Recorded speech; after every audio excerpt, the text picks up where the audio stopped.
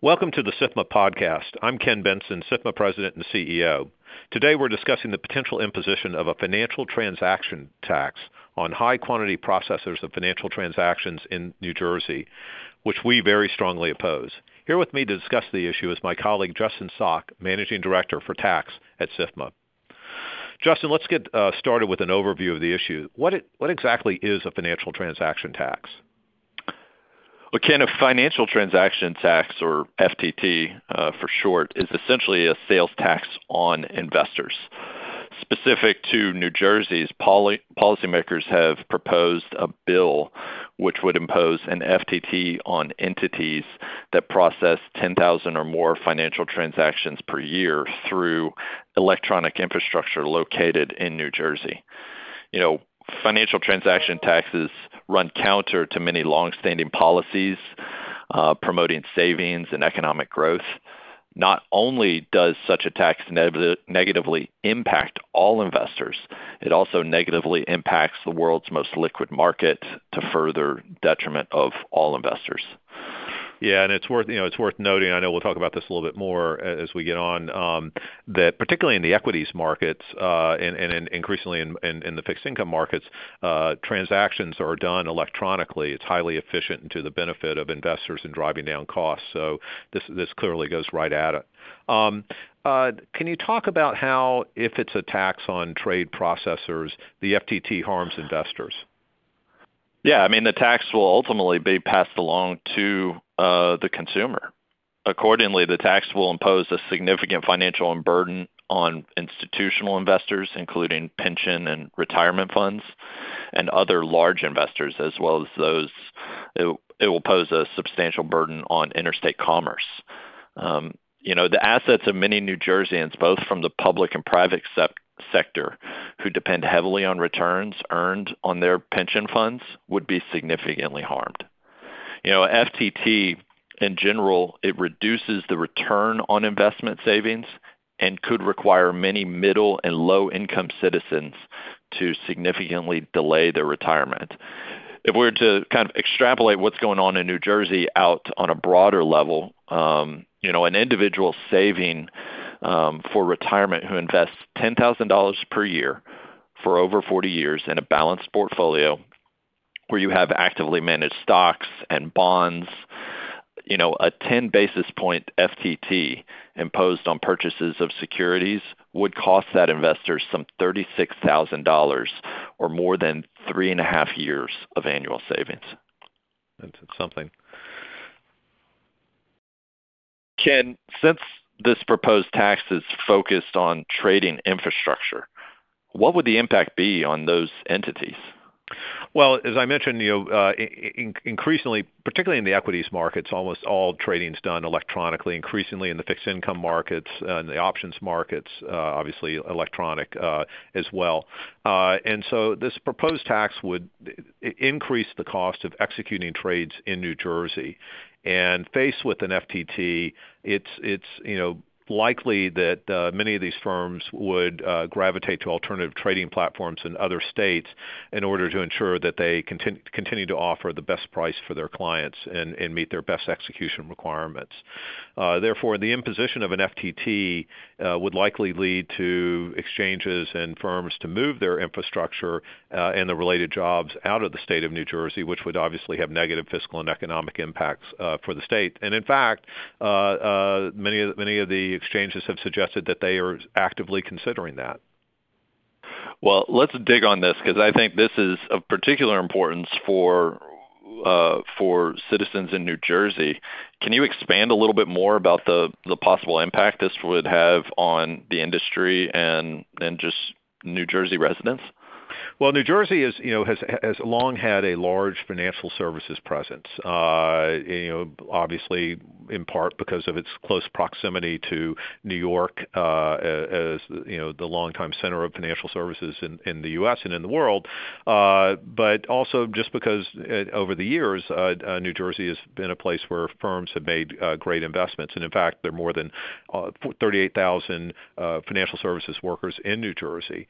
The sector's indirect and induced contribution support, in addition the 38,000 is about 55,000 other New Jersey workers who, through service providers and others, engage with the industry.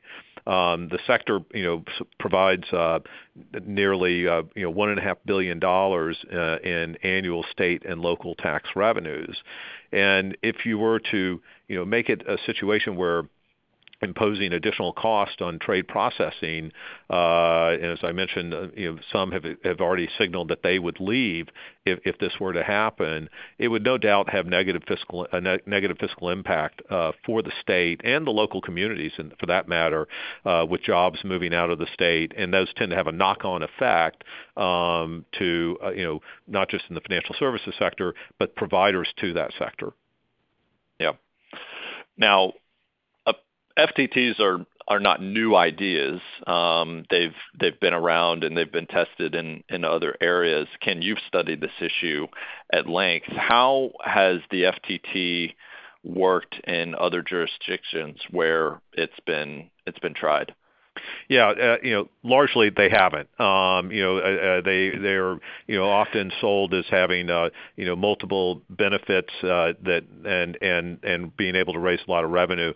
But in fact, like many sales tax, there's an elasticity component to a financial transaction tax. And so in Europe, for instance, Sweden tried this and pulled back from it. France and Italy have imposed them, but they've never met what the desired or promoted impact was going to be. In fact, they had negative consequences.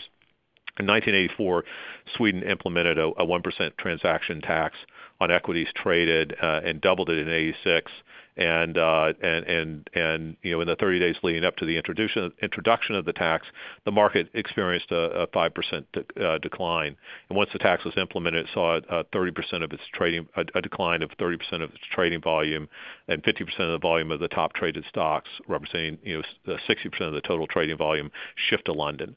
One study showed volatility of London-traded Swedish stocks declined while Stockholm shares increased in volatility because of lack of liquidity.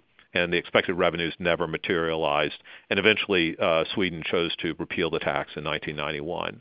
In addition, back in 2012, France imposed a transaction tax on French equity trades on large French companies, as well as tax on high-frequency trading. They subsequently raised it, but after the implementation, the New York Stock Exchange, Euronext, and Paris saw volume decline on average 16% within 2 months, and the French CAC 40 declined 21% in the first 10 days and 16% in the first 40 days. And 1/3 of the trading volume in French public companies moved to London and other European securities markets.